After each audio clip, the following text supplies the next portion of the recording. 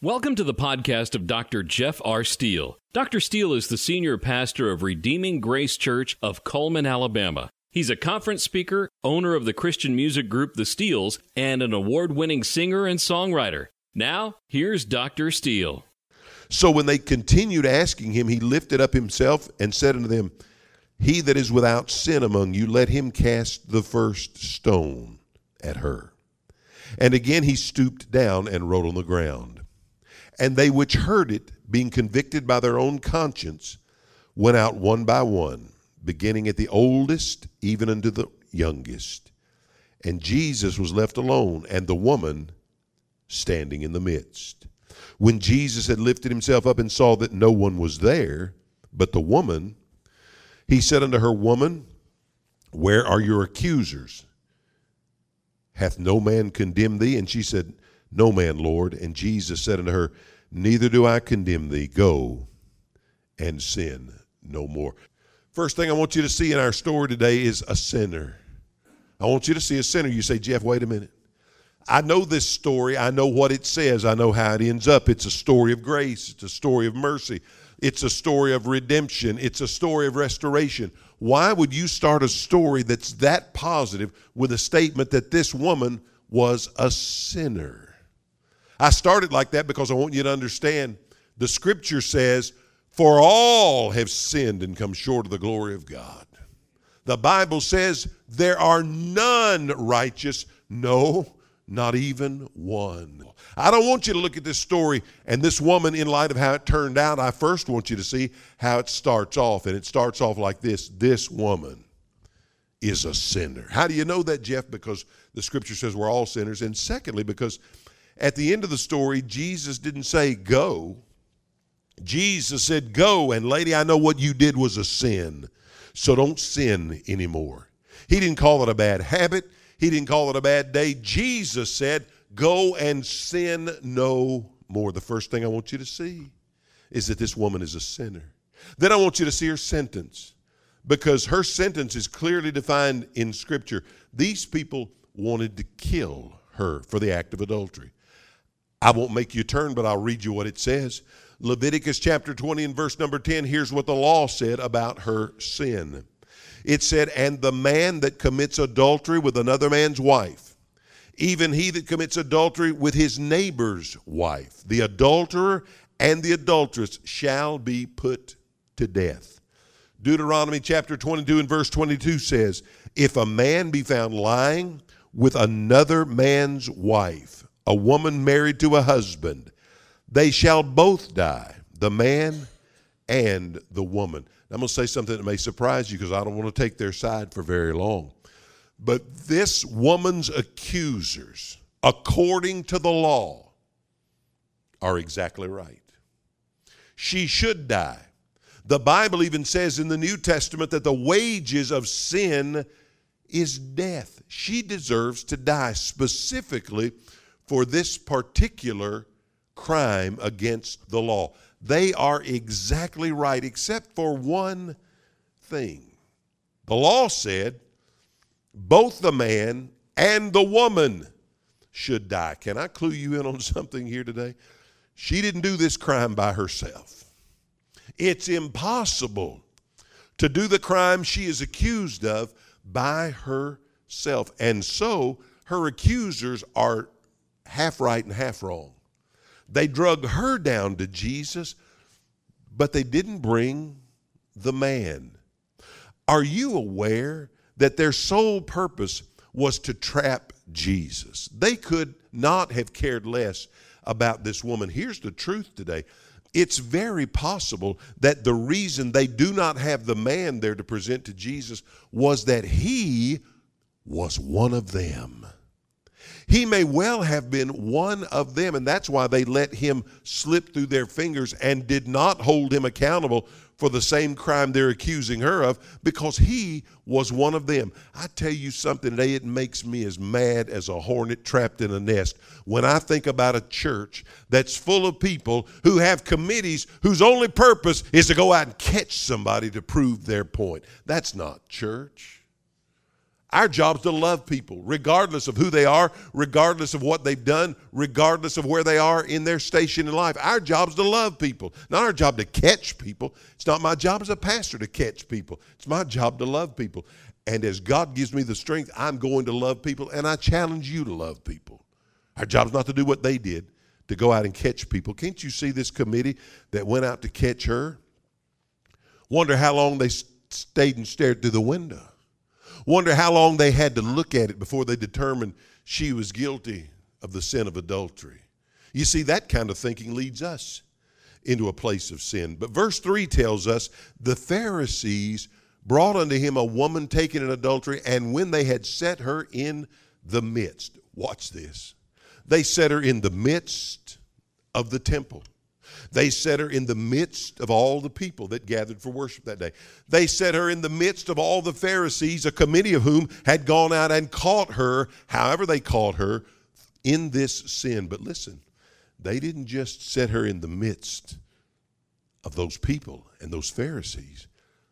Honey, unknowing to them, because they didn't believe Jesus was God, they set her in the midst of the only person from whom she could ever receive any help. You get that?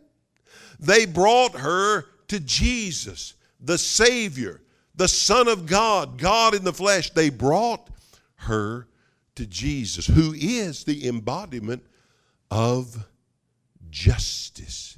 He's the embodiment of pure justice. He ends up being the only person in that room who could rightfully accuse her. But he didn't. He stooped down on the ground and began to write something with his finger in the ground. Hey, he's pure justice. He knows how to take his finger and write stuff, doesn't he? Because at the burning bush that was not consumed in the presence of Moses, wasn't it Jesus who with his finger wrote on tablets of stone the 10 Commandments? He's got some practice as pure justice of being able to take his finger and write stuff that sticks for a long, long time. So instead of bringing her just to the place of being the accused one, they brought her to the place where she could receive help. They brought her to pure justice. So there you see the sinner. There you see her sentence. But now I want you to see something else in this story. I want you to see a horrible plan. These Pharisees had brought her to Jesus, taken in this act of adultery, and they brought her as a trap for Jesus. Their ultimate destination is his death. That's what they want to happen. They wanted to confront Jesus with the law, because if he parts with the law and somehow lets her go, now he's going to be seen as being soft on the law. But his reputation is that he has created for himself and that others have created for him, is that he is a friend to sinners. That was his reputation then. It's his reputation now. And they wanted to cause a split between the two, the law and his reputation as a friend to sinners. Can I tell you something today? Legalists, which is what these Pharisees were, they're our day's legalists. Legalists will always be the same, and they'll always be around us. There are a lot of churches today of whom many members of our society in America, and I'm sure around the world, there are a lot of churches today where many members of our society will not go to church because they have been made to feel like they're not welcome in some of our churches. We've sent out the message either through writing or through some kind of speaking that we've done or by our reputation. We've sent the message, haven't we? You're not welcome here. That's not to our credit. That's to our dismay. You see, here's what our plan was. Our plan was, well, let's just get all those sinners out of here, and then we can meet together on Sunday as a holy bunch of folks. But the problem is, you know better than that, and I know better than that. If we were to get all the people out that we consider to be unholy so that we could have a good holy party amongst ourselves, the problem is we're still here. Hey, if you ever find the perfect church, don't join it. You'll ruin it. Because we're all problematic. We've all got stuff wrong with us. And just because you've never been caught, and remember there's only two groups of people in the world, those that have been caught and those that haven't. That's only two groups that's out there. Just because we haven't been caught, we can't justify ourselves and feel like we're holy because we've done what we've done in secret. The Bible says that when they brought this accusation to Jesus, you going to side with the law and blow your reputation, or are you going to go with your reputation and blow your commitment to the law? What about it? He never said one word.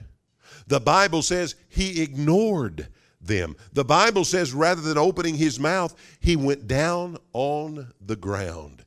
He stooped on the ground and began to write something in the dirt. Something else I want you to notice here. Why in the world would the Son of God get down on the ground? Here it is. That's where the woman was. That's where the sinner was. That's where they threw her in front of the whole congregation. They threw her down on the ground, clutching the sheet, if she still had one, for everything it was worth, to try to cover up every ounce of her naked body that could be covered up. And Jesus stooped down on the ground to take the place with the woman.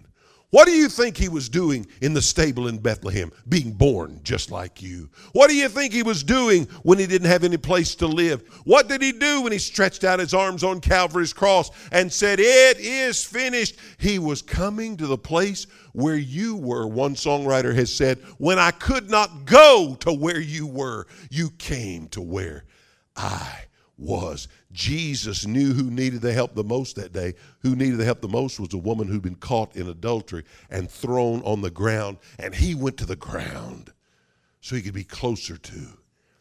And just like her, he began to write in the dirt. What did he write? I have no idea. You may never find another preacher in the world that'll tell you that. But about this theological question, I don't have an answer. I don't know. Let me give you a couple of maybes. Maybe he wrote Leviticus chapter 20 and verse 10. Maybe he wrote Deuteronomy chapter 22 and verse 22. Maybe he wrote the very law they brought her there under. Maybe he wrote that. I don't know. Maybe he wrote the names of the girlfriends of the Pharisees who brought her. I don't know. Maybe he just wrote the word forgiven. I don't know. Whatever he wrote got their attention. Whatever he wrote on the ground got their attention. And he still knows how to get your attention today.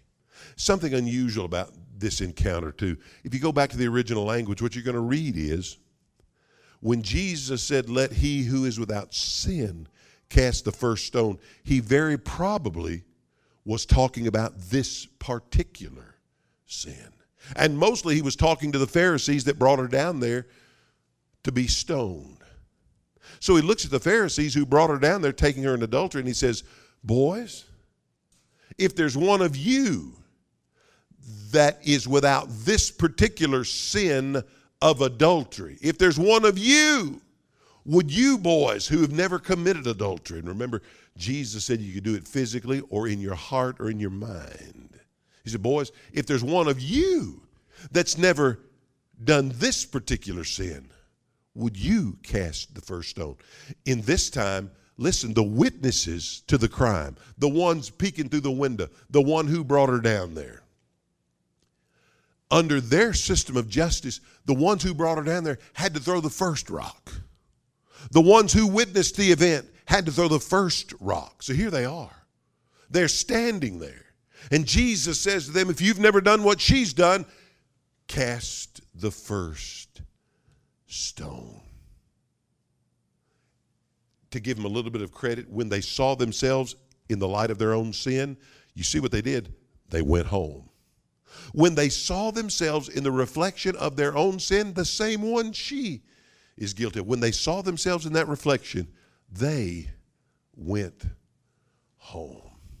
So you see, this is a horrible, horrible plan. Not only a sinner and her sentence, not only a horrible plan, but hey, listen, let me tell you today, in our story, we see an incredible invitation, don't we? Jesus said, because they all went home, Everybody dropped their rocks when faced with their own sin. Jesus said, let he, Pharisees first, guilty of this same sin, throw the first one. Everybody in the congregation heard it and began to think about their own life. I'm not without sin. I've done something wrong.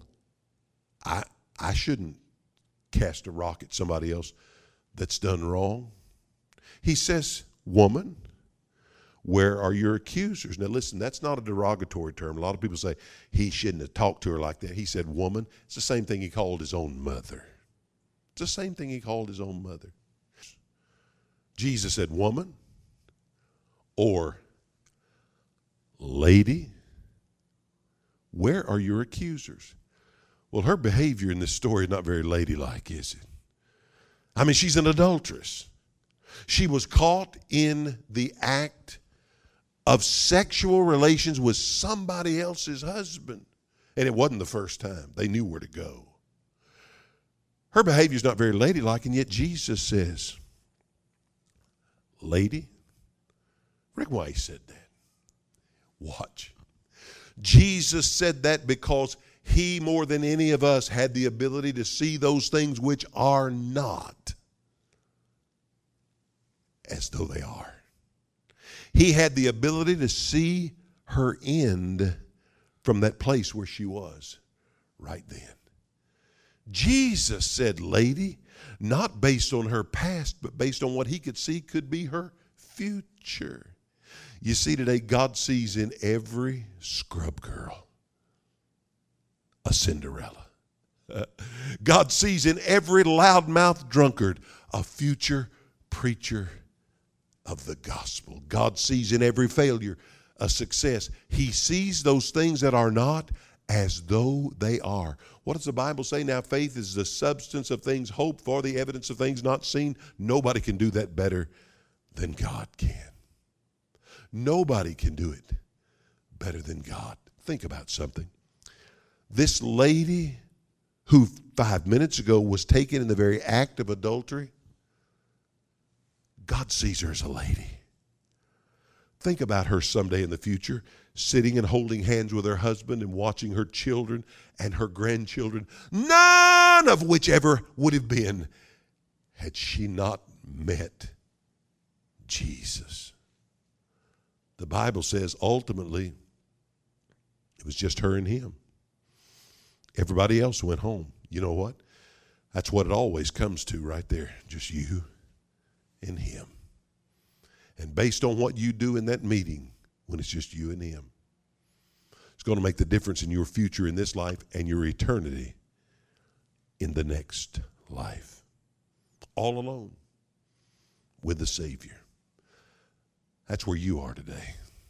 As he looks at your life and as he looks at your sin, and he gives you an opportunity. He gives you an opportunity to say yes to his suffering on the cross. He gives you an opportunity to say, yes, I want my life changed. Now let me say one more thing and I'm through.